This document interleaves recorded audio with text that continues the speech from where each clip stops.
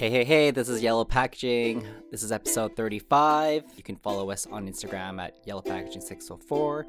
Please rate and review us on iTunes. You can listen to us anywhere you get your podcasts, Apple, Spotify, Stitcher, SoundCloud, and wherever else podcasts are available.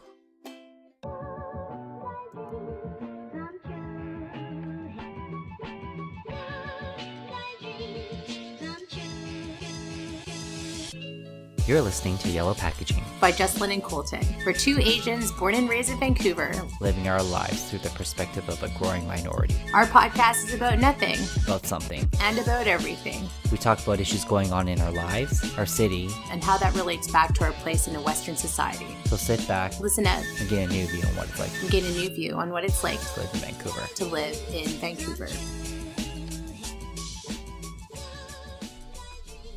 All right, hello. This is Colton. Jesslyn isn't here.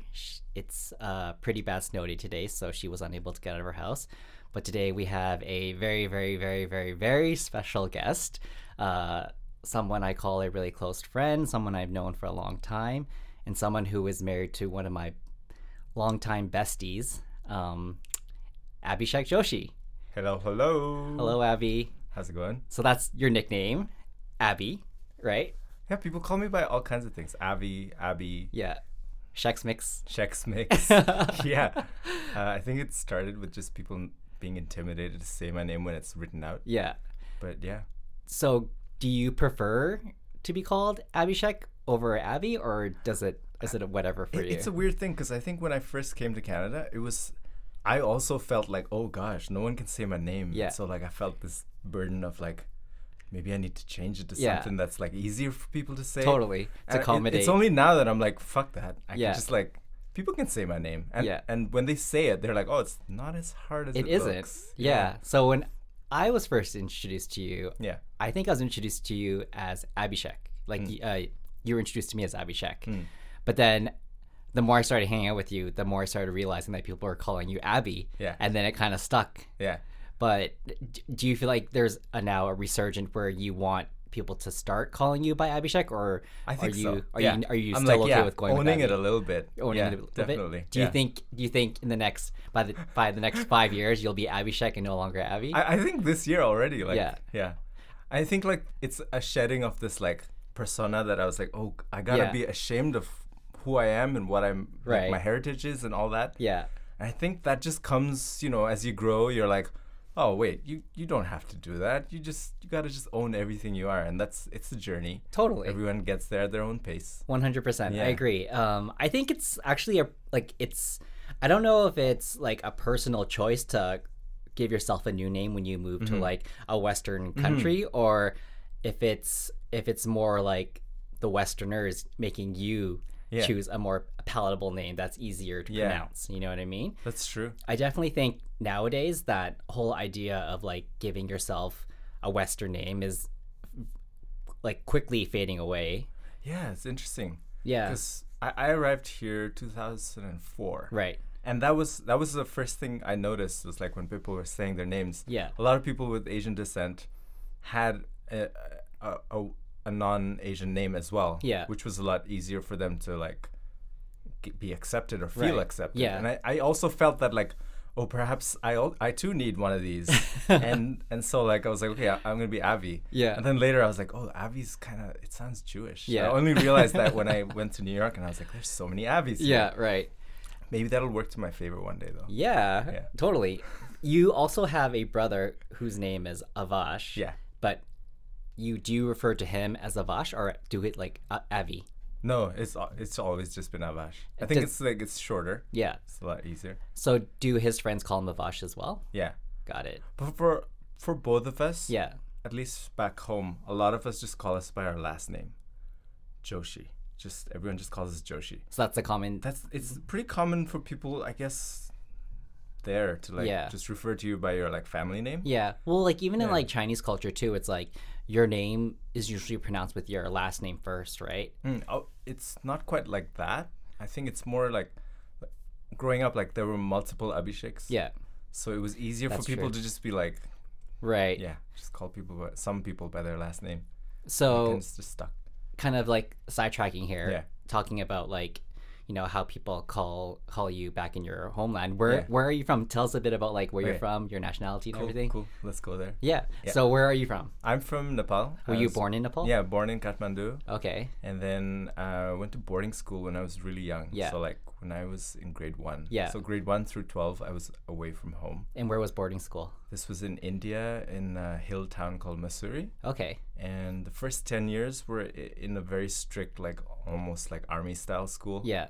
And then the last 2 years were like the polar opposite. It was like an American school that was just like full freedom. Was it like I had a taste of both. Was it like so when you say like a regimented like army style, like can you give us an idea of like what you mean? Like it means like 5 a.m. wake ups. Yeah. We'd be doing like our exercises and like morning runs, and then like everything was like to a very strict schedule. Right. Everything was monitored, including like the way your hair was parted, the color of your socks. Like we had uniforms, obviously, but like specific, you had to have a specific brand of shoes. Yeah. Nothing else was permitted. Right. If your hair was too short, it was a problem. If it was too long, it's a problem.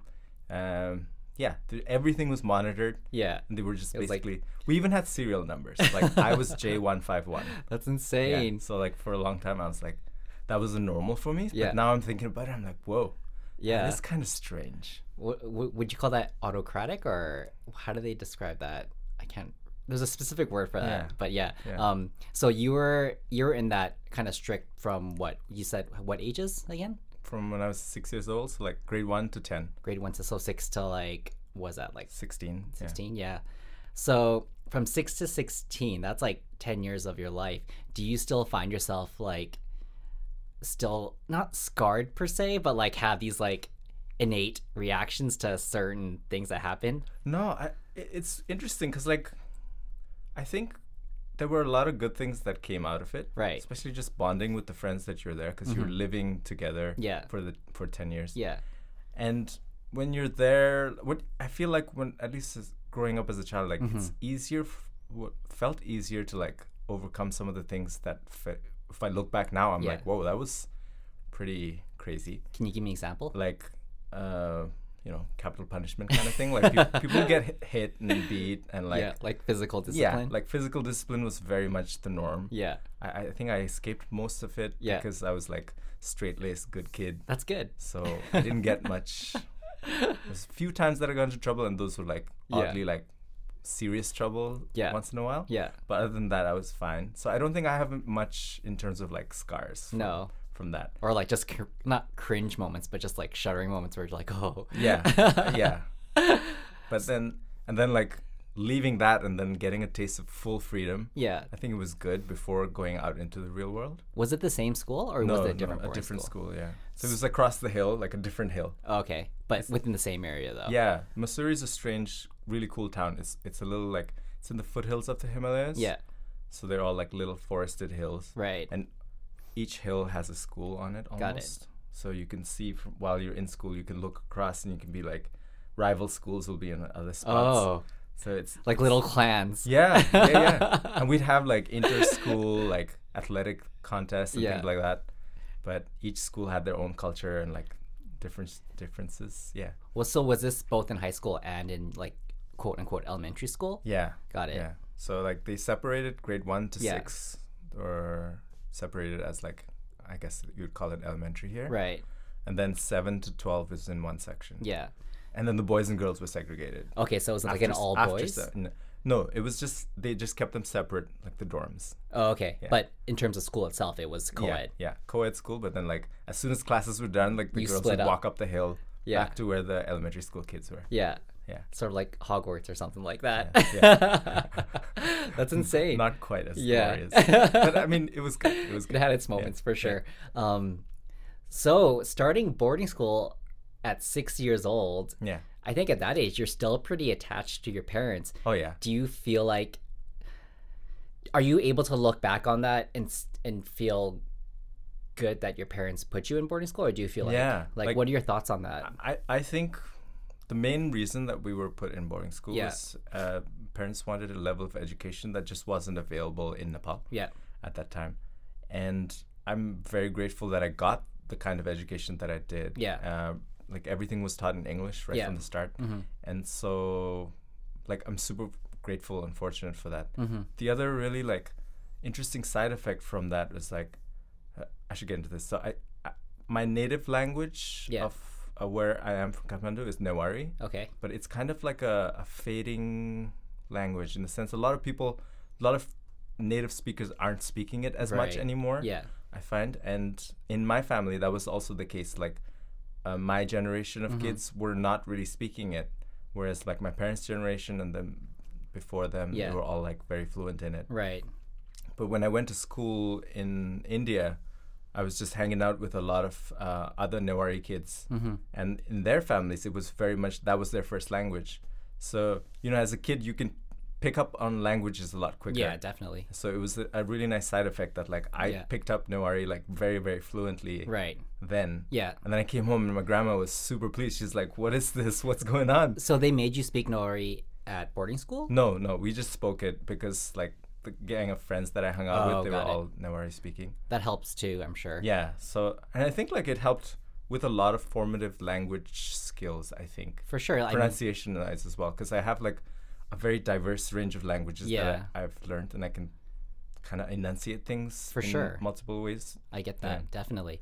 So your first language, what was the first language you learned then? It'd be Nepali and Newari and English. Like we speak that all at home. So it's when a combination. Right. So when you Yeah. started boarding school, you didn't speak any English at all? I then? did, yeah. Oh, I you did. so when you at 6 years old, you were already. I was speaking- already speaking English. Okay, so yeah. you had like I guess like like picked it up just on. oh no, randomly? like my parents speak English, and like it's interesting because like all of education in India and Nepal as well to a certain extent, I think it's based.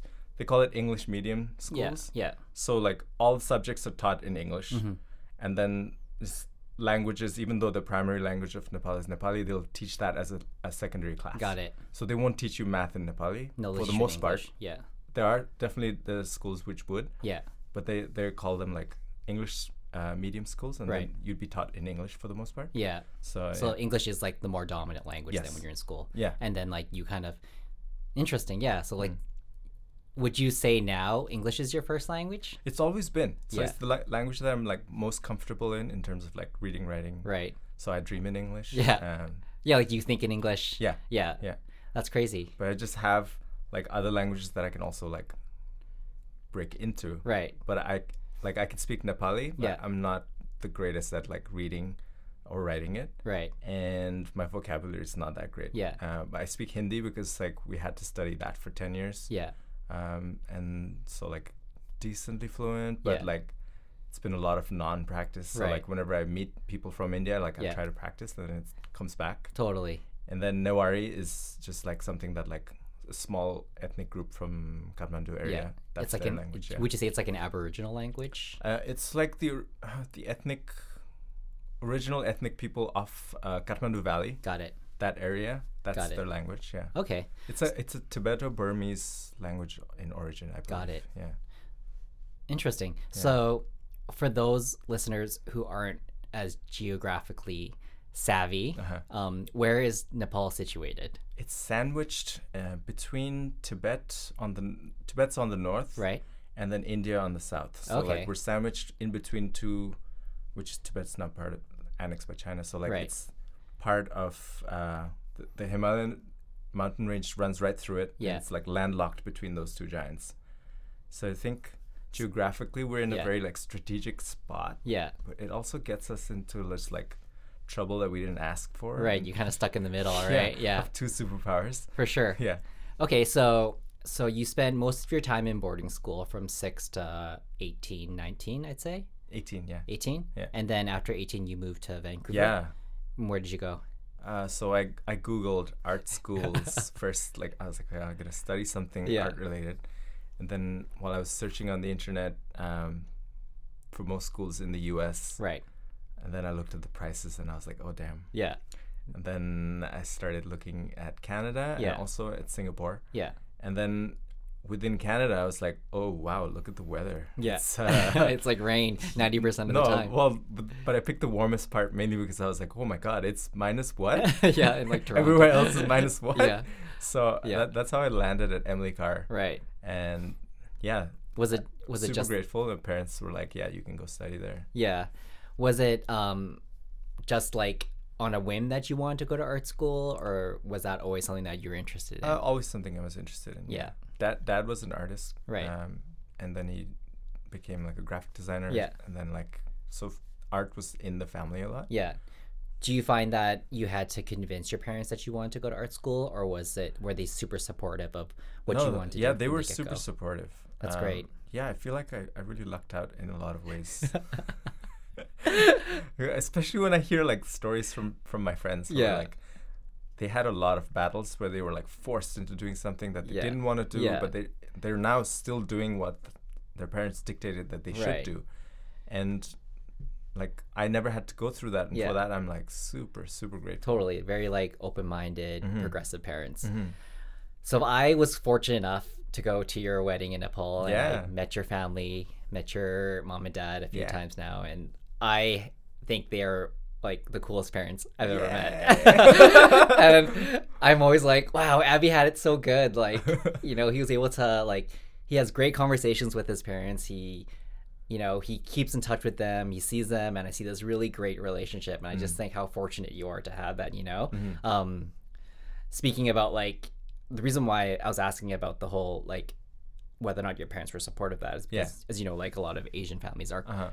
I mean, art is something that they just like cringe at because they're terrified that True. their child may not be True. like the struggling artist syndrome is such a huge thing, Yeah. right? Yeah. So would you say it's that whole idea is like, does that happen in Nepal? Like, Absolutely. yeah. So a lot of parents also place that kind of pressure on their kids as well. I think there was a lot of people like throwing shade at like wait, you're sending your kid to what? Yeah. I saw like some of my friends being like, you're gonna go study animation? You just go join like a little like thing here and learn it. Like, Right. And I think it was easier for my family because like dad made a career that was art related, Right. and he was fairly successful at it. So And he I understood think it, Yeah, yeah. he wasn't too concerned. Yeah. And I think they also just believe that like if you're pursuing something you're truly interested in, Right. you're more likely to get somewhere where you want to. For and sure. Less likely to like hate life later. Yeah, definitely. I agree. I think a lot of parents, like, I don't know how old your parents are, but like of my parents' generation, I think they went through like, maybe because they're from China and stuff, but they went through a time of struggle and like Absolutely, yeah. not having anything. So I think for them, it's like all they know is that happiness equates to money, or money equates happiness. You know what I mean? So like the more you have, the happier you are.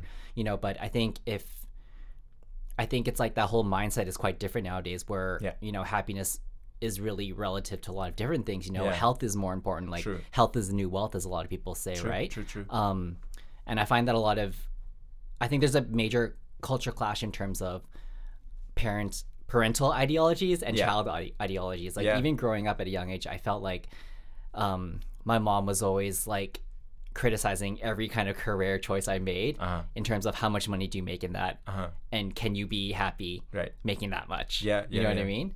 And I feel like only now, when she sees me like doing something that I'm actually happy at and like I'm good at, and she sees me like being capable and independent, that she's finally able to relax. But if she had known that I could get to this point without being a doctor, dentist, lawyer, accountant, or whatever from the get-go, it would have saved her and us a lot more hassle. You know what I mean? And like, I feel like that was also damaging to our relationship as well, because I felt like she never believed in me. Right. You know, so I think, going back to it, like, if you're a new parent, listeners, be supportive of whatever your child chooses, and they'll be successful at it. True. Yeah, Very 100%, right? So, anyways, your parents are super cool. I think though, like, you know, like, it's a journey for everyone. Yeah. Like, I think a lot of times people go on the path of like resistance, being like, no, this is what they should do. Yeah. And then eventually, sometimes they come around. Yeah. Sometimes they can see like, oh, actually, happiness comes from them being happy, not me being happy. Totally. And sometimes it comes later, sometimes it comes early. Definitely. Hopefully it comes around to that for most people. Definitely. I find that a lot of parents, you know, who maybe may not have had a successful quote unquote life are placing their kind of like stories on them. Absolutely. And being like, this happened to me, so therefore it's going to happen to you. Yeah. But times change, you know, and the world is changing, and we're evolving, and we're creating new perspectives, you know, and I think it's like the effort needs to be put in changing the older generation to understanding that life isn't like what it used to be before. I don't know where exactly I heard this, but somebody was saying like most people give life advice to kids Yeah. based on what didn't work for them. Yeah. And you're right. Like, it's not the same place, time, the world situations. Everything's changing. Yeah. And at a very rapid pace now, especially. So, like, you're right. Like, there are careers now that you would never have thought. Exactly. Like, Influencers. Influencers, like esports. Yeah, esports. Yeah, that's crazy. Making millions out of playing video games. Like, who would have thought that that's a career? Olympic run walking. Yeah, race walking. Race walking. Yeah. So, like, anything could be. Like, like, we have no idea what in the next 5 to 10 years, what else could become a career. Preach. Totally. I definitely think that if you are passionate enough about it and you truly believe in a certain thing, you can make money off of it. Totally. Yeah. Yeah. Totally. Okay, so now you've graduated, you moved to Emily Carr, you're doing your thing there. Yeah. What was it like coming from, Nepal, India, Yeah. That kind of culture, that kind of environment, and then you're on a flight, you land in Vancouver, and you're in a totally, not totally different world, but it's just like no, a completely different world. I didn't want to just assume that it was for you. You know what's really interesting is like the first time I landed, I was like, am I in North America? Because like I was like, wow, there's a lot of Asian people here. Yeah. And like totally. Indian people, and I was like, whoa, I Not think so I much could of a fit culture here. shift. Yeah, it was a little less. Yeah, I think some of my friends. So a lot of my friends, they scattered all over the world. They went, a lot of them, to the U.S. Some of them landed in places like Iowa. Yeah, like the in widest the middle place. of cornfields, and I'm like, whoa, that Yeah. must have been a culture shock. Totally. But for me, I was like, ooh, cool. There's a lot of people that I don't feel out of place here. And so you came to Vancouver not knowing what to expect, or did you have an idea that Vancouver was pretty like Asian multicultural in a sense? I had heard that it was quite multicultural. I just didn't realize to the extent of how large the populations were. Was that an influencing factor in why you came to Vancouver? No, it was solely based on like much lower cost than the US. Yeah. And still a similar level of education. Right. And then inside of Canada, it was like temperature. Right. Those were my deciding criteria. That's so funny. Like growing up in like being born and growing up in Vancouver, Emily Carr, like for me, was always viewed as like an expensive school, right? It's like, oh, it's not like a public university or a government university, so therefore you're paying like these higher costs for it. But I guess like from your perspective, it's it don't get me wrong, it was still very expensive. Yeah. And luckily my parents paid for my education. Right. So like for them it was a huge burden. Yeah. But compared to the US, it was like significantly less. Yeah, definitely. Which I don't understand. Like sometimes in the US, like I know there's a lot of like they call it scholarships and what's the word? Like financial aid for like yeah. for studying. But it's prohibitively expensive. Yeah. Like, it's like $50,000 a year. Yeah. Sometimes. And also being like, yeah, definitely. I just realized that, like an international student, you pay like a definite like higher fee for it. Yeah, my tuition was significantly higher than most Canadians, but still, yeah, it was something that I'm like very, very grateful. Parents were like, you can go supportive. Here. Yeah.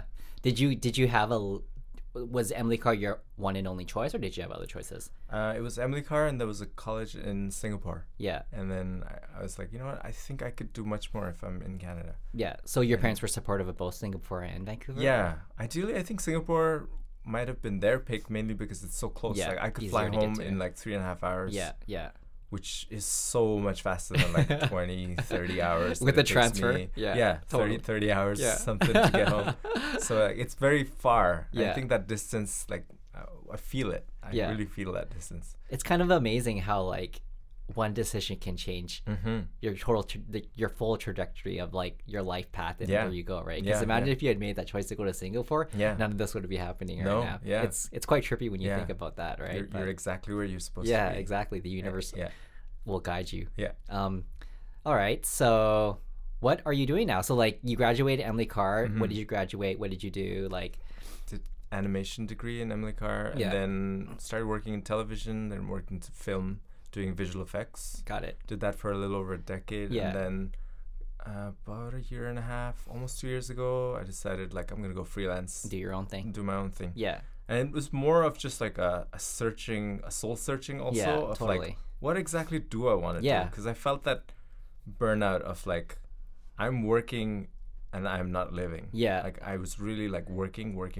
Yeah. And didn't really feel like I was getting to a place where I felt like I was happy with everything. Totally. It's like, what's it all for in a sense, right? Yeah.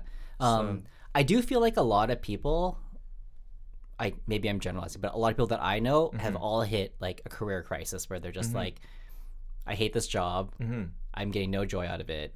I'm stressing out every day. Yeah. What is the point? And then they just like quit, you know, and then all of a sudden you see this like 180 degree flip and they're like so much happier. You know what I mean? Yeah. And I don't know if it's just like a common thing nowadays, but I'm seeing it more and more with people where they are definitely like they hit a rock bottom and then they reinvent themselves. Yeah. You know what I mean? Yeah. So, and I feel like I think it's needed. Absolutely. It gives you like appreciation for where you've been and where you are now. Yeah. And do you feel like you hit a rock bottom? I hit a point where I was working so much overtime that I didn't have time to do anything. Yeah. It was just like they eat, were all sleep, very work. well-paying jobs. Yeah.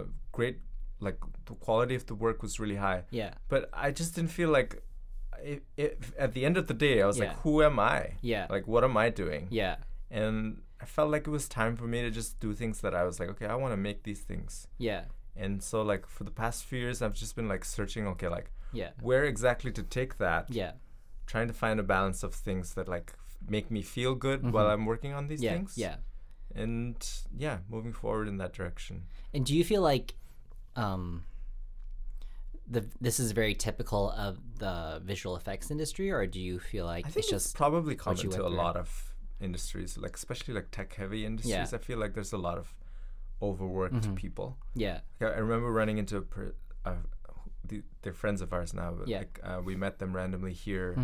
But the guy was working at SpaceX. Yeah. Working insane hours at SpaceX. Right. And then he had burnout and he just like quit. Yeah. And then now he's just a photographer. Yeah. Making awesome stuff that he's happy with. Yeah. Working on a magazine. I was like, oh, this is really inspiring to see. That is, I think that is true success right there, when you can match something that you're passionate about and you love to do and get paid for it. You know what I mean? Yeah. And then it's almost like that perfect blend of work and life, you know, like work-life balance, you know? Yeah. But it's like melded together, you know? So you're doing what you love and you love what you do. True. You know what I Totally. mean? Do you feel like you are on a strong path to get to where that is, or are you already on that? Definitely on a path towards it. Yeah. Yeah. It's funny you mentioned it because like today, just went on to the BC Incorporated Registry. Okay. Just did a name Yeah. reservation Yeah. for our little studio. Oh, nice. So Hannah and I are starting a studio. We're Yeah. called Wizard Lizard. Nice. And so Whoop, whoop. yeah, we're gonna be launching soon, incorporating soon and launching. So Do you have a website? We do. Plug it. Yeah, wizardlizard.com. It's WZRDLZRD.com. Cool. And so what is Wizard Lizard? We are a duo, art and design duo. Okay.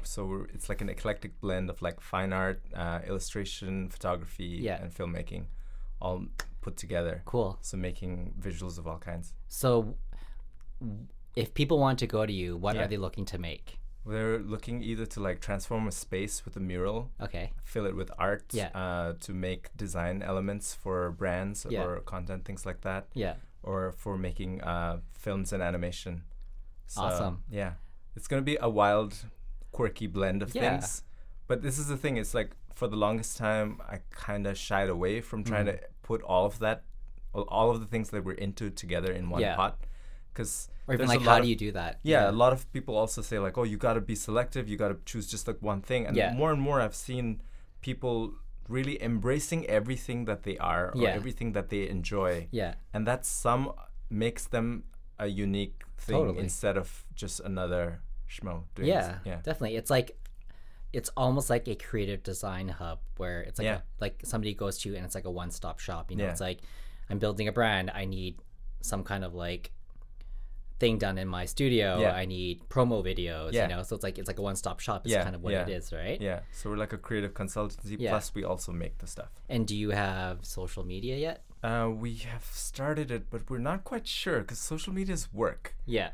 And we're not sure whether to just divert our current existing social medias to that website and Right. just use that, or just make another one and start that from scratch. Got it. The idea of like having to build another social platform from the beginning is a Yeah. little bit daunting. Right. So I'm not 100% certain yet. Yeah. What are your Yeah. thoughts on social media and the art industry? Or It's a necessary evil, I'd yeah, say. definitely, I think there's a lot of social anxiety people get from sure. social media. definitely. But it's also one of the greatest boons of this age Yeah. in the sense like I can see I have access to like people's work yeah, from all over the world Totally. at a scale that's just unimaginable Yeah. before. So yeah, I'm trying to look at everything on a little bit more positive. light. yeah. Yeah.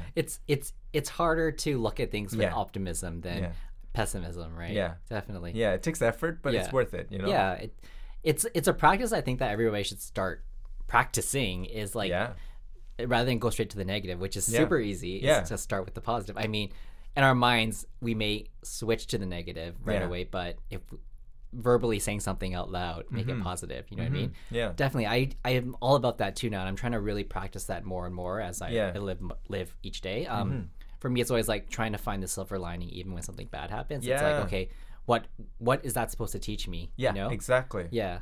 Yeah, you get growth when you see things as a challenge. Yeah. And then you move forward from it. If you see things just in a negative light and then you're just like beaten by it, Totally. then you're not really like overcoming it and growing. Yeah, definitely. There is a quote actually that now that we're talking about that I just read today. Let me see if I can find it. Oh yeah. So the quote was. So like I guess in the beginning of the new year, like with everything that was going on, like the Australia wildfires, Yeah. you know, all the stuff that's happening with Iran, you Yeah. know, Trump and everything, I was definitely feeling really impacted by it, and I was like, this world has gone to shit. Like Yeah. the world's coming to an end. Yeah. I've lost all hope. I don't believe in humanity anymore. You know what I mean? Yeah. And it really took me a while to like just kind of not like psychoanalyze, but just like look at everything and see what are we doing Yeah. and how can I look at this from a better perspective? Like, what can we gain out of it? You know what I Yeah, mean? And yeah. it really did help. Uh-huh. And then today I read this quote from, I don't know who this person is, but his name is L.R. Nost. And his quote was, "Do not be dismayed by the brokenness of the world. All things break, and all things can be mended. Not with time, as they say, but with intention. So go. Love intentionally, extravagantly, unconditionally. The broken world waits in the darkness for the light that is you." And I was like, that's actually really inspiring. You know what I mean? It's Totally. like, yeah, the world is broken right now, but that doesn't mean it can't be fixed. Everything can be fixed as Yeah. long as we have the mindsets to fix it. Yeah. You know? And Yeah. I was like, wow, okay. That only adds to my need to look at things from a more optimistic perspective than Yeah. a pessimistic Yeah. perspective. Yeah. Yeah. A lot of times people see like when people go saying like love is the answer, Yeah. it's taken as like, oh, that's like the Hokey cheesiest, pokey, yeah. hokiest thing ever. Definitely. But I mean, it makes sense. Like, Yeah. you know, if you consciously made every decision first with love in mind, Yeah. like it just makes things better. 100%. It's hard to do. It is. It's very hard to do. Yeah. But that's just how it is. Totally. And I think like for me, it's like cutting TV out of my life was like a good stepping stone, because I feel like, you know, the media and the news tends to always like emphasize Yeah. and sensationalize the ugly things, the bad things, you know what I mean? Yeah. Because they know that that's what makes Yeah. ratings, makes viewings, you know what I mean? And I do feel like sometimes, I don't know, if, like even social media, but like just media in general tends to really have a toxic effect on how you view the world. Yeah. Especially when you're surrounded by it nonstop, you know, Yeah. like today I just realized like on the news, like, cause I listen to the CBC radio every morning, and then every 10 minutes they're talking about, you know, the plane that got shot down, the Canadian Airlines plane that got shot down, the wildfires in Australia, you know, and all this other things that I'll go into later in my topics. But it's just like, if you're hearing it on a constant every 10 minutes, how do you not get upset by it all? Yeah, You know what I it's mean? true. So Yeah. anyways, One thing that's something that I try to think about is like we all, none of us live long enough to see the pattern. yeah, And so like humanity has always been going through times that are shit. yeah, But if you look at it, this is the only generation right now where like we're living in a true golden age. Like, you know, 100%. you can change a regime without bloodshed. yeah, That's never happened before. Like, Totally. you'd have to have a revolution. Heads would roll. yeah. There would be blood spilled before you could change I government. agree. Yeah. And like, so if you look at it in the positive side, like Yeah. it's never been this good ever. Yeah.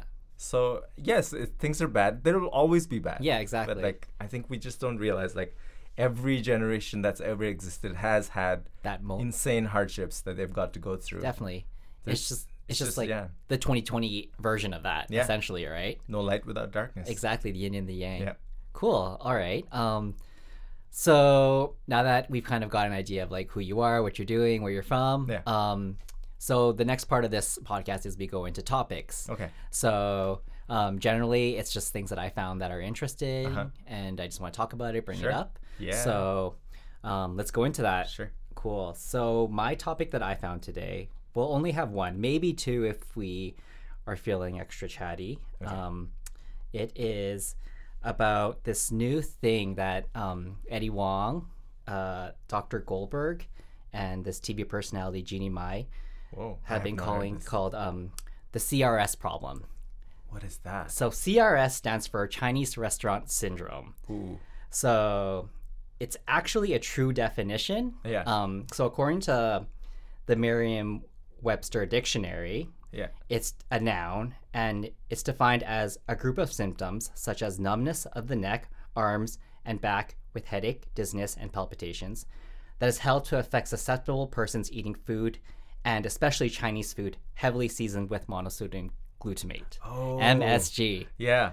So MSG has a very notorious, I guess, perspective Yeah. in almost everybody's mind. Totally. But I think with recent shows, I think with like Ugly Delicious, I think it was, or there's a certain show, I can't remember which one it was, Yeah. that actually went into a whole spiel about what MSG was about. Yeah. And I feel like the Asians are really trying to take that movement and change it Yeah. to teach people that MSG is actually not bad for you. Yeah. But it's like what had happened was a doctor in like the 90s had posted something, an article, just kind of like falsely claiming that it was MSG that creates this thing, Yeah. this kind of negative side effect that people have. Yeah. And MSG is found in Chinese food. Yeah. And so ever since then, everybody's been like, oh Yeah. yeah, Chinese food, Yeah. MSG. So it's like a placebo effect Yeah. of people having that. Exactly. Yeah. I know. I have friends who have experienced this. Totally. I'm like, and they always say like, "Oh, it's the MSG," but then I'm like, "What happens when you're eating that bag of Doritos, Yeah, bro?" exactly. Yeah. Oh, so now you're like not MSG, you know what I mean? Yeah. I can't remember what show it was. Like, I don't know if did you see it? I can't remember what show it was. I think it wasn't. Was it Ugly Delicious? Yeah. Yeah. So they actually did like a little a test thing where they gave Yeah. people bags of chips. Yeah. And they started eating them, Yeah. and they're like, "Oh, there's MSG in these chips," or something. Yeah. Like they kind of Yeah. falsely told them, Yeah. and then they're like, "Oh yeah, I actually feel like really thirsty, and my Yeah. head kind of hurts." Yeah. And like, actually, there is no MSG in it. Yeah. But you know, the placebo effect is It's so extremely powerful. powerful. Definitely. There's a book I've been wanting to read. It's called "You Are the Placebo." Yeah. And Mind over matter, right? 100%. And more I'm like, there's more to that than people want to give credit. Yeah. Definitely. Yeah. So just to kind of go into further detail about how MSG got a bad rep. So this happened in 1968. A letter to the editor of a prestigious medical journal described the author's anecdotal account of generalized weakness, palpitations, and numbness in the arms after eating at a Chinese restaurant. He noted that any number of ingredients may have caused his symptoms: sodium, alcohol from the cooking wine, and MSG. However, the letter spawned the idea that MSG may be associated with such symptoms, which was coined Chinese restaurant syndrome. And then further to that, they did 8 studies on animals. So they did animal testing where they injected MSG into the abdomen of animals. But the thing is, they injected so much into it that, of course, there's going to be some kind of adverse effects to it. It could just be the amount of sodium they were actually like taking in rather than the actual MSG itself. Yeah. So once again, it's like shitty studies and a shitty understanding of what MSG is has created this long-term, still lasting understanding that MSG equals bad for you. And like even for me, and even my parents still like bitch and complain about how like, oh, this restaurant uses MSG, don't eat there.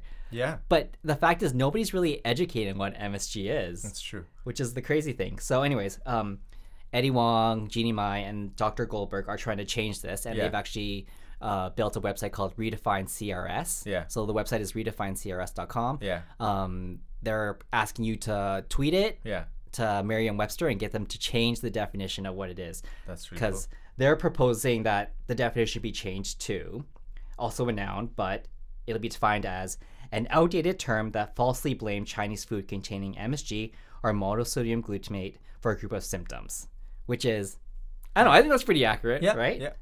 And so for listeners who don't really know what MSG is, I just quickly did a quick research on it.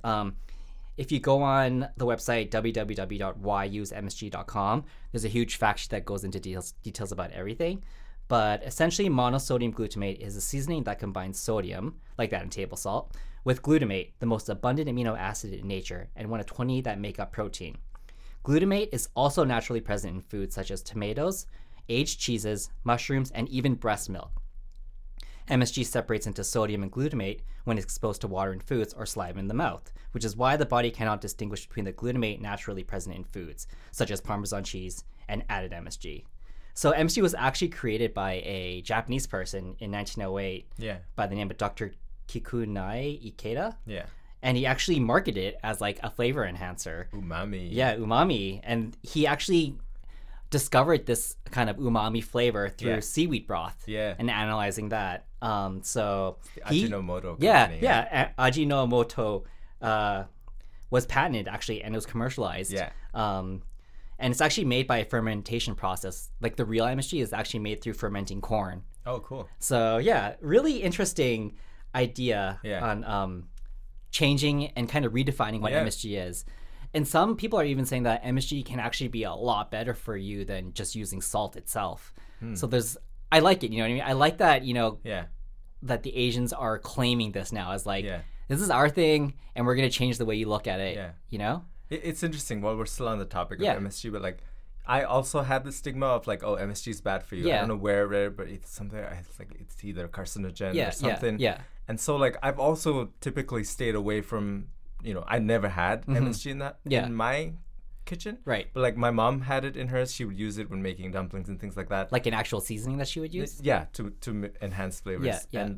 And it's only recently that I've come to be like, you know what? It's okay. And it took a white friend, like Ollie Rankin, one of my friends. He's a wonderful chef, and he made us popcorn once. And he was like seasoning it with MSG and everything else. Were you just like, oh my god, what are you doing? No, he was like, this is crack popcorn. And he made this, and it was the most delicious fucking popcorn. Totally. Yeah, that umami flavor that MSG has, it cannot be replicated, and that's what really makes things so delicious. It does make you want to just eat more, which is the reason why they add it into a lot of packaged foods. Totally. So So when you had that crack popcorn, did he tell you that he was using MSG in it first? Yeah, totally. And then you were already open to it, or did you go into I was the okay idea with it, that but like it was just like seeing somebody who's non-Asian readily using it in his kitchen. I was like, oh, hey, it's all right. Yeah. Totally. So today, actually, we were in TNT. We were looking for MSG, and we couldn't find it. Oh. So we didn't ask somebody because we were in a bit of a rush, but like readily, I was like, we looked in the salt section, we looked around, and we were like, where is it? It could be marketed as something different as well, right? I looked for Ajinomoto. Yeah. So I was like, I want the original. I feel like the original, start with the original and see how much it's morphed to today's standards, you know what I mean? I'd imagine it's the same. It's like salt. It's like the chemical component is what makes it that compound. Right? Totally. But like, it is like salt, but salt also has like a million different varieties of salt too, right? That's you true. Get like, like cheap and cheerful salt, and you can get really high-end salt. Yeah. And some people can really taste the difference. So I wonder if MSG would follow along the same route. Yeah. You know what I mean? The caking agent, anti-caking agent that they add into the cheap salt. Yeah. So you didn't really grow up with MSG then? I did. Oh, you did? It was your mom everywhere. cooked with it. Yeah, right. like people back home, they use it all the time. But like, it doesn't have the same. Momos? Yeah. It's full of MSG. So what are momos for those who don't know? Momos are Nepalese dumplings. Yeah. I think like Tibetan Nepalese dumplings. Yeah. And it's like the most ubiquitous food you can find in Kathmandu, around Nepal. Yeah. And they look like xiaolong baos. Yeah. Right? So they're a little bit hardier. Yeah. And then like, a little soupy inside. Yeah. Not quite as much as a xiaolong bao. Not quite as delicate either. Yeah. And then it's served with like almost like a salsa kind of hot sauce dipping sauce thing. Right. Yeah. So good. Yeah. MSG Central. So they put MSG in that? Totally. In the meat seasoning. Yeah. Good to know. Yeah. No wonder I felt like lightheaded and dizzy after eating it. It wasn't the parasites. Yeah, totally. You got sick with. Yeah, that's true. Yeah, it's the MSG. One or the other. Yeah. No, definitely. I'm trying to like not have a negative reaction when I look at the ingredient ingredients list and see MSG. Yeah. You know what I mean? It's tough though, because I grew up my entire life thinking that MSG was like something you shouldn't eat. It's True. It's bad for you. It's carcinogenic and all this stuff. And here's something I would say, like, I haven't researched into whether it's actually good for you. Yeah. So, like, take it with a grain of salt. Yeah, exactly. And everything is good in moderation, right? Exactly. Yeah, Yeah. like If obviously you're gonna have like adverse side effects if Yeah. you're eating like 20 ramen noodles, right? That's true. And like it's the compound effect of all of the processed food in total. Yeah, exactly. But at the same time, like it does get a bad rep because a lot of processed foods use it. Totally. Yeah. So is it the MSG or is it the processed food, Yeah, right? It's exactly. like, and I think the reason why it made it so believable is because nobody was really educated on what monosodium Yeah. MSG was. Also, studies are very they can be skewing Yeah, like to biased. the public. Yeah. But it's also like people have that all the time. Like Yeah. I was just watched. Have you watched Game Changers? So this is a tangent. I've heard of it, yeah. About But I watched that, and then on the Joe Rogan podcast there was this guy Chris Kresser who came on. He did like a 2.5 hour debunking of the whole movie. Yeah. And then I was like, oh, what? And then like they invited the guy, the host of the Game Changers, to come and like debate all the debunking. And so there was a 4-hour episode where he actually was like debunking the guy who debunked it. And I was like, holy moly! I really learned a lot about how skewed studies can be, and like Totally. it's really important. If you're gonna trust the study, you got to know how to read it and actually go into it. Totally. Otherwise, you should trust the general scientific consensus of people who've actually done a lot of the research. That's really like good advice. And I think in this day and age where documentaries on Netflix are like 100 a day that you get, you know what I mean? Yeah. And people get so skewed and so like, eager to like follow this documentary, you know, and like believe everything they're saying, but I think I do agree that you need a 360 perspective before you actually educate devote yourself. to something. Yeah. And then make your decisions. Totally. Yeah. Like I know quite a few people that watch Game Changers and they were like, oh yeah, I'm going vegan now. Like I'm not eating meat. Like I heard that like if you don't eat meat, like your erections become so strong and all this stuff. They you know did what I have mean? that in there. And I think a lot of the claims that they made in the movie weren't false. No, I don't think they're And false. so in general, I Yeah. think especially in the West, like having more of your food be plant-based Yeah. is just It's better overall for the good. environment, better for your you. body. Yeah. 100%. Totally. Yeah. So go meatless. Yeah. If you can. Yeah, at least like one day a week or Yeah. something. Or if anything, just like try not eating red meat. Try cutting one type of meat out of your diet and then kind of Even that is questionable. Like, like, is it worse than others or Yeah, not? But yeah. like, do your research totally. and then make your own decisions. Yeah. And That's also the make most important. make the decisions for yourself and not what other people Yeah, don't preach it onto other people. Yeah, exactly. I think that's why vegans get such a bad rep. It's because true. they're constantly boasting about them being vegan. It's true. Grr. Which is a real shame. I think Yeah. like they are the worst at advocating for a movement that really is something that's so necessary right now. Totally. Something needs to change, and like Definitely. Yeah, I mean, like, buy local, buy organic. You know, Yeah. like, there's so many things that we can do to just improve the environment. just conscious decisions. Like I think that's what knowing the where world things needs. come from. Yeah. Like actually like instead of just unconsciously trying to eat and do things, just Yeah. like if you just choose to like know more, it's just better for everybody. Definitely. And I think, like, I do have hope that, like, we call them the Gen Zs, you know, like the new generations that's coming up. They are super conscious and super, like, aware of these kinds of things that are happening in the world. Like, Yeah. I mean, Greta Thunberg, for example, Yeah. only grew to such amazing heights because of this affiliation that the Gen Zs and everybody had, you know? It's Yeah. like her age wasn't a detriment to her success. Yeah, You know what I totally. mean? It's Yeah. what she had to preach. And I Yeah. think that a lot of people her age Yeah. and around that age range are really focusing on, like, you know, where's my stuff coming from? You know, Yeah. is it ethically sourced? Is Yeah. it sustainable? Yeah. You know what I mean? And I think them being so educated on these kinds of things are making corporate companies accountable for every action that they have. Because if an entire generation that's coming up is going to vote with their wallet, Totally. and they're not gonna, if they're going to boycott you because of your Yeah. own choices of how you've made your products, Totally. you better watch out. Exactly, yeah. And I think that the only reason why we haven't progressed as much as we have, maybe not Canada per se, but like say the USA and like China stuff, it's because it's all a bunch of old people with old mentalities and old kind of ideologies on what the world should be and how it should be. I mean, like, it baffles me that in today's day and age where we have actual proof that climate change is happening Yeah. and people are denying it. Yeah. You know what I mean? It's Yeah. like, what more proof do you need? And like, yeah, for a lot of people, I think like if they can maintain a status quo where they're economically at a place of power, yeah, and currently like there's no immediate danger to themselves, Yeah. then they'll do everything that they can to keep that position. totally, just to And maintain. That's probably the biggest reason why climate change denial exists. yeah, But it's not going to be available. That luxury won't be there for much longer. Like you Totally. can see how quickly things are escalating. yeah, exactly. So there's going to come, I think, it's like a crux moment where Yeah, the world will either like divide and fall apart Yeah. or like have to just forcibly unite on one thing, I agree. you know? I do think on like working for like a big corporate company and Mm-hmm. like seeing what the industry is doing and understanding like what they're accountable for. I think a lot of companies are recognizing the major impact that certain industries have on the environment, Right. and they are aware of it and they know that they're accountable for it. And Yeah. if they don't do anything about it, they're gonna fall.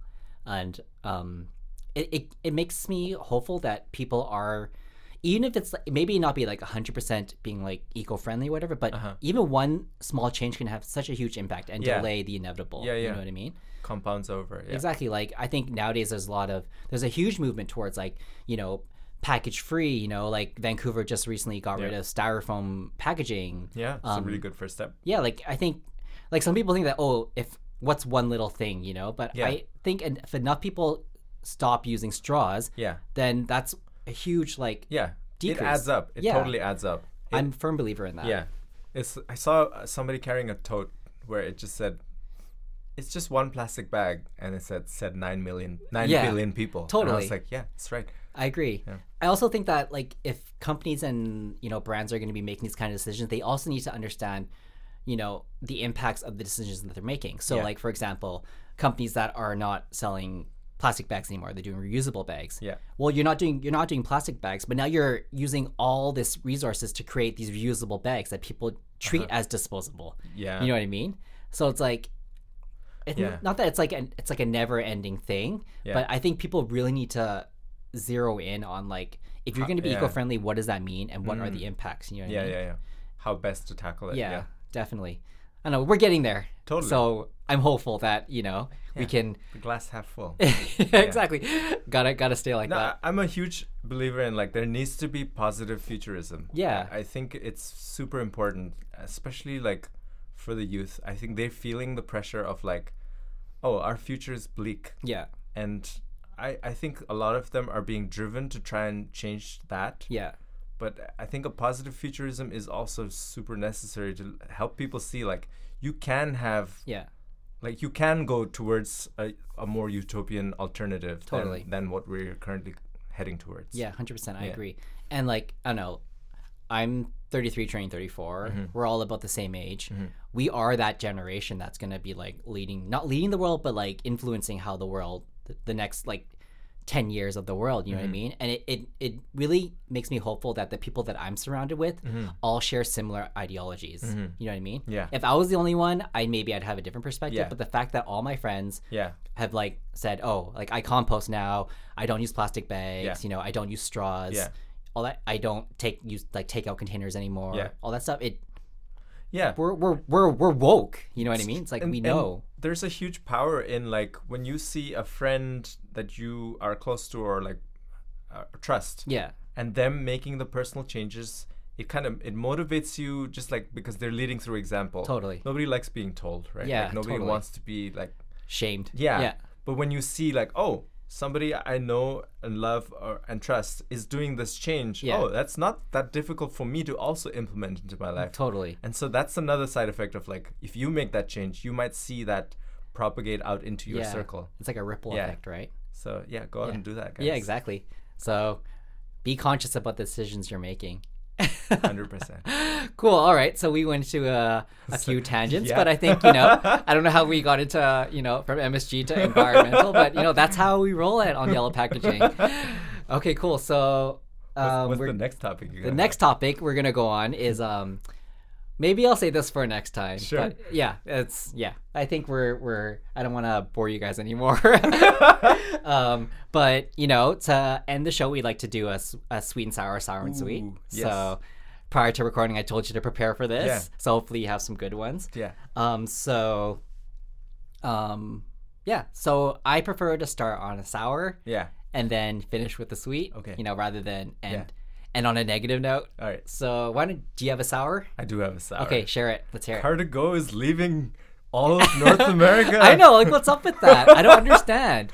So I heard that the reason why Car2Go is leaving is because Uber and Lyft are coming in and they're gonna just like decimate the car share industry. Yeah, I think primarily they didn't really do that well in North America, but surprisingly, Vancouver was the only city where they had a massive success in North America. It matched their top 4 cities in Europe. Oh wow. Yeah. So do you know if they're shipping all those cars to Europe? I don't know. Like what happens to all those cars? Big corporate red tape shit. They're gonna like just dump it in a dumping ground. No, there's don't gonna say be a that. car graveyard. I'd somewhere. imagine like it's worth enough that they'd take it. Yeah. I mean, there's some pretty nice cars there. Yeah, but So I think they would probably. because that must be really left-hand expensive. drive. Yeah, I would imagine they would probably take it over to Europe. And then there'll be tons of left-hand drivers Right. in Europe. No, I mean Europe's pretty divided. Like I think it's only UK that's like right-hand Oh, drive. I Yeah. thought it was all of Europe that was no, right-hand drivers. No, it's Got it's like the UK and most of the Commonwealth areas are right-hand drive. Yeah, Other than Canada, yeah. and then the rest is the other way. Got it. I think. Yeah, that's pretty sad. Definitely, I liked so in Vancouver. There are 2 car share places, Evo and Car2Go. I liked having the option. You know what I Yes, mean? Yes. And now that Car2Go's gone as of February, Yeah. we won't have that option anymore. No. So does that mean Evo has a monopoly, and are they gonna like fuck with us and like try and raise the prices, or do you think they're gonna stay competitive to compete with Uber and Lyft? I heard a statement put out by the guy who runs Evo, the Yeah. BCAA guy, and Yeah. he said like they're gonna try and stick through. Amazing. Yeah, so as long as he can, but he also sees rideshare as something that could potentially be a threat. But he said they're gonna wait and see, and Yeah. depending on the results. I've been thinking about it ever since I heard Car2Go was leaving. Yeah. Like, I would prefer to do a car share, Yeah, like Evo or Car2Go, over grabbing an Uber or Lyft. true. I mean, Depending on the situation. yeah, depending on the situation. Yeah. Yeah, definitely. I guess if Evo ends up being more expensive, then that's a different story. But Yeah. like, I don't know. I don't think Yeah, because like the cost is pretty reasonable, especially if you have other passengers with you. totally. And there are situations where like you're trying to get something from point A to point B, Yeah. and like it's not quite reasonable to take an Uber with it or something, or like you're trying to go to IKEA, like Yeah. it's not gonna work. So Yeah. I hope it sticks around. An Uber or Lyft driver is not going to carry your Yeah. mom bed frame or something like that. You have to pay for that delivery. Exactly. Yeah. Cool. That's a really good sour. I like that one. What's your sour? Okay, so my sour is in relation to the past weather events that have been happening. Yeah. So Vancouver is kind of going through a snowstorm. I'd say we're getting a lot of snow right now. Yeah. Today is like one of the worst that we've had. Mm-hmm. And the city kind of shuts down, which Yeah. I'm cool with. I get it. You know what I Yeah. mean? Like Vancouver, it's hit and miss when it snows Yeah. every year. So we're never prepared, and we're not really going to invest the money in it, because if it's not a reliable event that happens every year, then why would they invest the money into it? Yeah. My frustration is with people who feel like they can drive in snow even though they can't. Yeah. You know what I mean? Yeah. It's like, I don't know if you saw that video of the Tesla that was burning on fire in the snow. No, I didn't.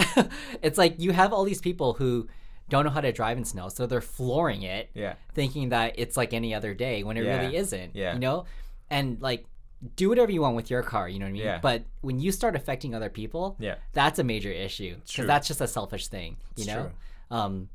It's just funny hearing how like on the highways, like there's just cars just like stranded on the road. Yeah. People in the news would be like, don't drive if you can't, don't drive if you don't have snow tires. Yeah. It's like, it's a legitimate thing. And it's just crazy seeing how cocky people are in this kind of weather. Yeah. Especially like cars specifically. Yeah. You know, and I also find that people are, it's either they feel like they're above it, or they are so terrified of it that they can't get anywhere or go anywhere. Yeah. You know what I mean? Yeah. It's almost like, when you have the flu, it's better to stay home kind of situation. Definitely. Yeah. So if you're not equipped, it's better. Yeah. And you're right. Like you're putting not just your life at risk. Yeah. When you're in traffic, you are traffic, Like, Yeah, exactly. Ain't that the truth? Yeah. So But like, yeah, I don't know. drive carefully. Yeah, out there. drive carefully. Be responsible. You know what I Yeah. mean? Don't be a dummy when you slow drive. And steady. Yeah, Slow and steady. exactly. Or don't drive if you don't Yeah. have the confidence. Totally. The accurate confidence, Yeah. not the cocky confidence. Yeah. Yeah, so that is my sour. Yeah. It's just funny how Vancouver turns into a different world. Yeah. I'm kind of shielded from it because Yeah. I'm working from home and I'm just like walking around everywhere. So Yeah. I'm just like, I'm okay. But there have been situations where I've seen people running reds. Yeah, Just sliding right through through the it. snow. Totally. I'm like, and some of them not even because they couldn't stop. They just were running reds on a snow day. I'm like, maybe Like, be a little bit more mindful. Yeah, out of all the days you're Yeah. gonna run a red on a snow day. Yeah. It's like, yeah, very, very, yeah. Also, like, people crossing the streets when they shouldn't be crossing on a snow day. It's like, Yeah. that's a really cocky move. True. You're playing with fire there. True. All it takes is like Car one might shitty not be able driver. to stop. Yeah, exactly. Karma won't stop you Yeah. there for sure. Okay, so that was my sour. Yeah. I mean, we're supposed to get some more snow tonight, but we'll Yes. see how it goes tomorrow. I'm loving this snow. Yeah, I So- actually enjoy walking in the snow because Yeah. it's nice and quiet. Yeah. But when it starts turning to slush, Yeah. it's Which it will. But it's pretty gnarly. It's but true. if you're not equipped with the proper gear, yeah. so you know. Speaking of which, you should get some Blundstones. I know. I just got a pair. I was so thinking, nice. I was just actually talking to Jesselyn about it. I Yeah. was like, because she's on the I hate Blundstones bandwagon. So I was talking to her. I was like, "Do you still hate Blundstones?" And she's like, "No, I don't. But I just feel like there's other options out there." It's a personal thing, but totally. I'm actually like seriously. After today, I was like, maybe I should get Blundstones because I just have Hunter boots and Yeah. they are a gum boot and they're Yeah. not as practical. Yeah. And I'm just like, I can't Yeah. really wear gum boots all day Yeah. every day. You know, like for the longest time, I've had shoes that were equipped for like inclement weather. Yeah. And then like last year or the year before that, I got a hole in my boots. Yeah. Then they were palladiums. They Yeah. were cool, but then I threw them out. Right. And then I didn't get a pair, and I Yeah. was just like, I'm gonna wear sneakers, just ride or die. Just Right. it'll be fine. Just do it up. And then like right before a few weeks ago, before going to Tofino for New Year's, Yeah. I was like, I gotta get something that's not gonna be soaking wet. Yeah. And that's when I went to the Blundstone store Yeah. in Gastown and got a pair. And somebody else I knew was also walking in there for Yeah. their first pair ever. Yeah. And yeah, now I'm an instant convert. I'm like, you know what? These are super versatile. Yeah. They're comfy, and they have a reputation of just lasting for a really long time. Yeah, I mean, they wouldn't have the reputation that they had if they Yeah. didn't live up to it, Yeah. right? So- Blundstones, if you're listening, Yeah. I would love to be Yeah. sponsored. Commissions. I'm a size 5.5 men's, woman 7. I like the chisel toe, Yeah. black or brown. You know, just hook it up, hook it up.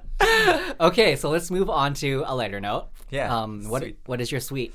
Ooh, so this was something from today. Yeah. I guess you and Hannah went to Haru Korean Kitchen Yes. the other day, and then got a recommendation for a really cool new dessert place. Okay. In What is it? Chinatown. It's called Hodukwacha. Hoduya. Yeah, Hoduya. Yeah. Yeah, that's the place, and they make these like walnut cakes, filled with red bean or Yeah. custard. Yeah. And the red bean one has the walnut in it, Yeah. and got to try that today, and it is delicious. So is it like a cake? Is it? It's kind of it's a walnut shaped. I guess they make it kind of in like a mold, Yeah. kind of like a takoyaki mold Yeah, kind yeah. of thing. But it's a little thin cake with a filling inside. Yum. And we first tried this in Toronto a Yeah. few years ago, and I'd never seen it here. Yeah. So like, I was like, oh, will they have one? And they finally got it. So Nice. that's my sweet. So it's like a pastry, would you say? Cakey pastry? I think with so. filling. Yeah. And they're like bite sized. A Korean donut, maybe? A Korean Timbit. Timbit sized. Yeah. But like a million times tastier than a Timbit. And not as processed, I'm sure. So much tastier Yeah, than yeah. Timbit. It's freshly made, Cool. so it takes about like 5 to 10 minutes Yeah. when they order it. Yeah. But it's so worth it. Hoduya. H-O-D-U-Y-A. Yeah. So follow them on Instagram. You can see what they look like. Yeah. It's on Kiefer and Abbott? Abbott? Yeah, Yeah. Kiefer and Abbott, like Yeah, around there. Yeah. Really small shop, but Yeah. I walked by it a few times And and it's across the street from the Rexall yeah. at International Village. Yeah, it's a good way to Yeah. reference it. But yeah, hit it up. That's a really good sweet. That's a sweet. Yeah, it's a sweet. That's awesome. What's your sweet? Cool. So my sweet is actually, a flip side to the snow that's going on. Yeah. So when it started snowing on, what day is it? It's Wednesday today. So like, Yeah. I think it was like Monday, it started snowing a bit. And then Tuesday it started snowing more. I've noticed how much joy snow creates in people. Yeah. It's like I couldn't really before. I thought they were kind of like what's the big deal, right? It's Yeah. not a big deal, but I remember Sunday it was snowing, and Yeah. I remember just walking out into that snowstorm, grabbing takeout, kind of like grumbling because it was snowing so hard and I was getting covered in snow. And then I look and I see like a bunch of like, I guess, like exchange students maybe. I don't know what they were, maybe, but I think they were Mexican, maybe Spanish, Brazilian. But they were like so happy. They were like jumping around, like videotaping it, like spinning around. Yeah. You know what I mean? And this was at night, right? So I think the snow looks really beautiful at night. Totally. And it just all of a sudden like switched my perspective of it. I was like, oh my God, that's a really crazy thing to experience if you've never experienced snow before. Yeah. You know what I mean? If you come from a warm place where you don't normally get snow, it's such a novelty. Totally. I know somebody that just recently moved from Thailand to here with their kids, and that's one thing that the kids were the most excited about was for snow, but they weren't sure if it was going to snow this year. Yeah. And now it's snowing and they're just like the happiest kids ever. Like it's such a weird thing, you know, like you don't really hear people. Usually summer gets all the reputation for like things to do outside, but snow, you know, usually doesn't. I mean, there's snow sports and stuff, but like actually going outside and playing in the snow, it's such a novelty thing, you know? So then anyways, so after I saw that, I got home, and I could hear outside kids playing in the snow and just like screaming for joy and everything. And I was like, that was like a really nice thing. I was like, it kind of like, it made me appreciate snow again and like the joy that it can create in people. So I don't know. Awesome. Snow is nice. Yeah. Yeah. And then after that, I've been appreciating snow more. Yeah. It's not fun to necessarily get caught in traffic in it, but if you avoid that and you're just walking in it and really just like being present in the moment, it's actually a really beautiful thing. True. And that sound deadening effect that it has, it's like an insulation blanket. Totally. It's amazing. That's one of my most favorite things about snow is that it silences everything. It's a true peaceful, like serene feeling when you're walking out. I highly recommend you walking out at night when it's snowing. Yeah. Maybe where it's safe, away from drivers. Yeah.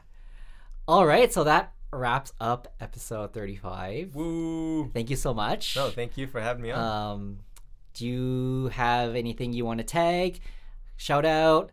Where can we find you on Instagram? Oh, my Instagram is Hishimaru, Hishimaru. All right. What do you have on your Instagram? It's a lot of photography and a lot of like computer graphics experiments that I'm making as my just personal art practice. All right, cool. So follow Abby at Hishimaru, Abhishek at Hishimaru, Hishimaru, to get inspired and see some crazy cool shit. Not shit in about it, but shit like cool stuff. Sorry. And then what else is there? And then Wizard Lizard, I guess, right? Yeah, Wizard Lizard. So WZRDLZRD.com. It's Wizard Lizard with no vowels. No vowels. Got it. And is that are you guys on Instagram too? We are. It's Wizard Lizard Studio. Wizard Lizard Studio. Yeah. Okay. I'll tag you on Instagram when we do our post. But Sounds good. All right. So that wraps up episode 35. Jesslyn isn't here, so we don't have an outro song, but. You can follow us on Instagram at yellowpackaging604 where you can see the post for this episode and see what we talked about, and we'll also tag you and all the cool stuff that you're doing. Sweet. And rate and review us on iTunes, follow us on Instagram. You can listen to us everywhere you get podcasts. Until next time, adios. Peace.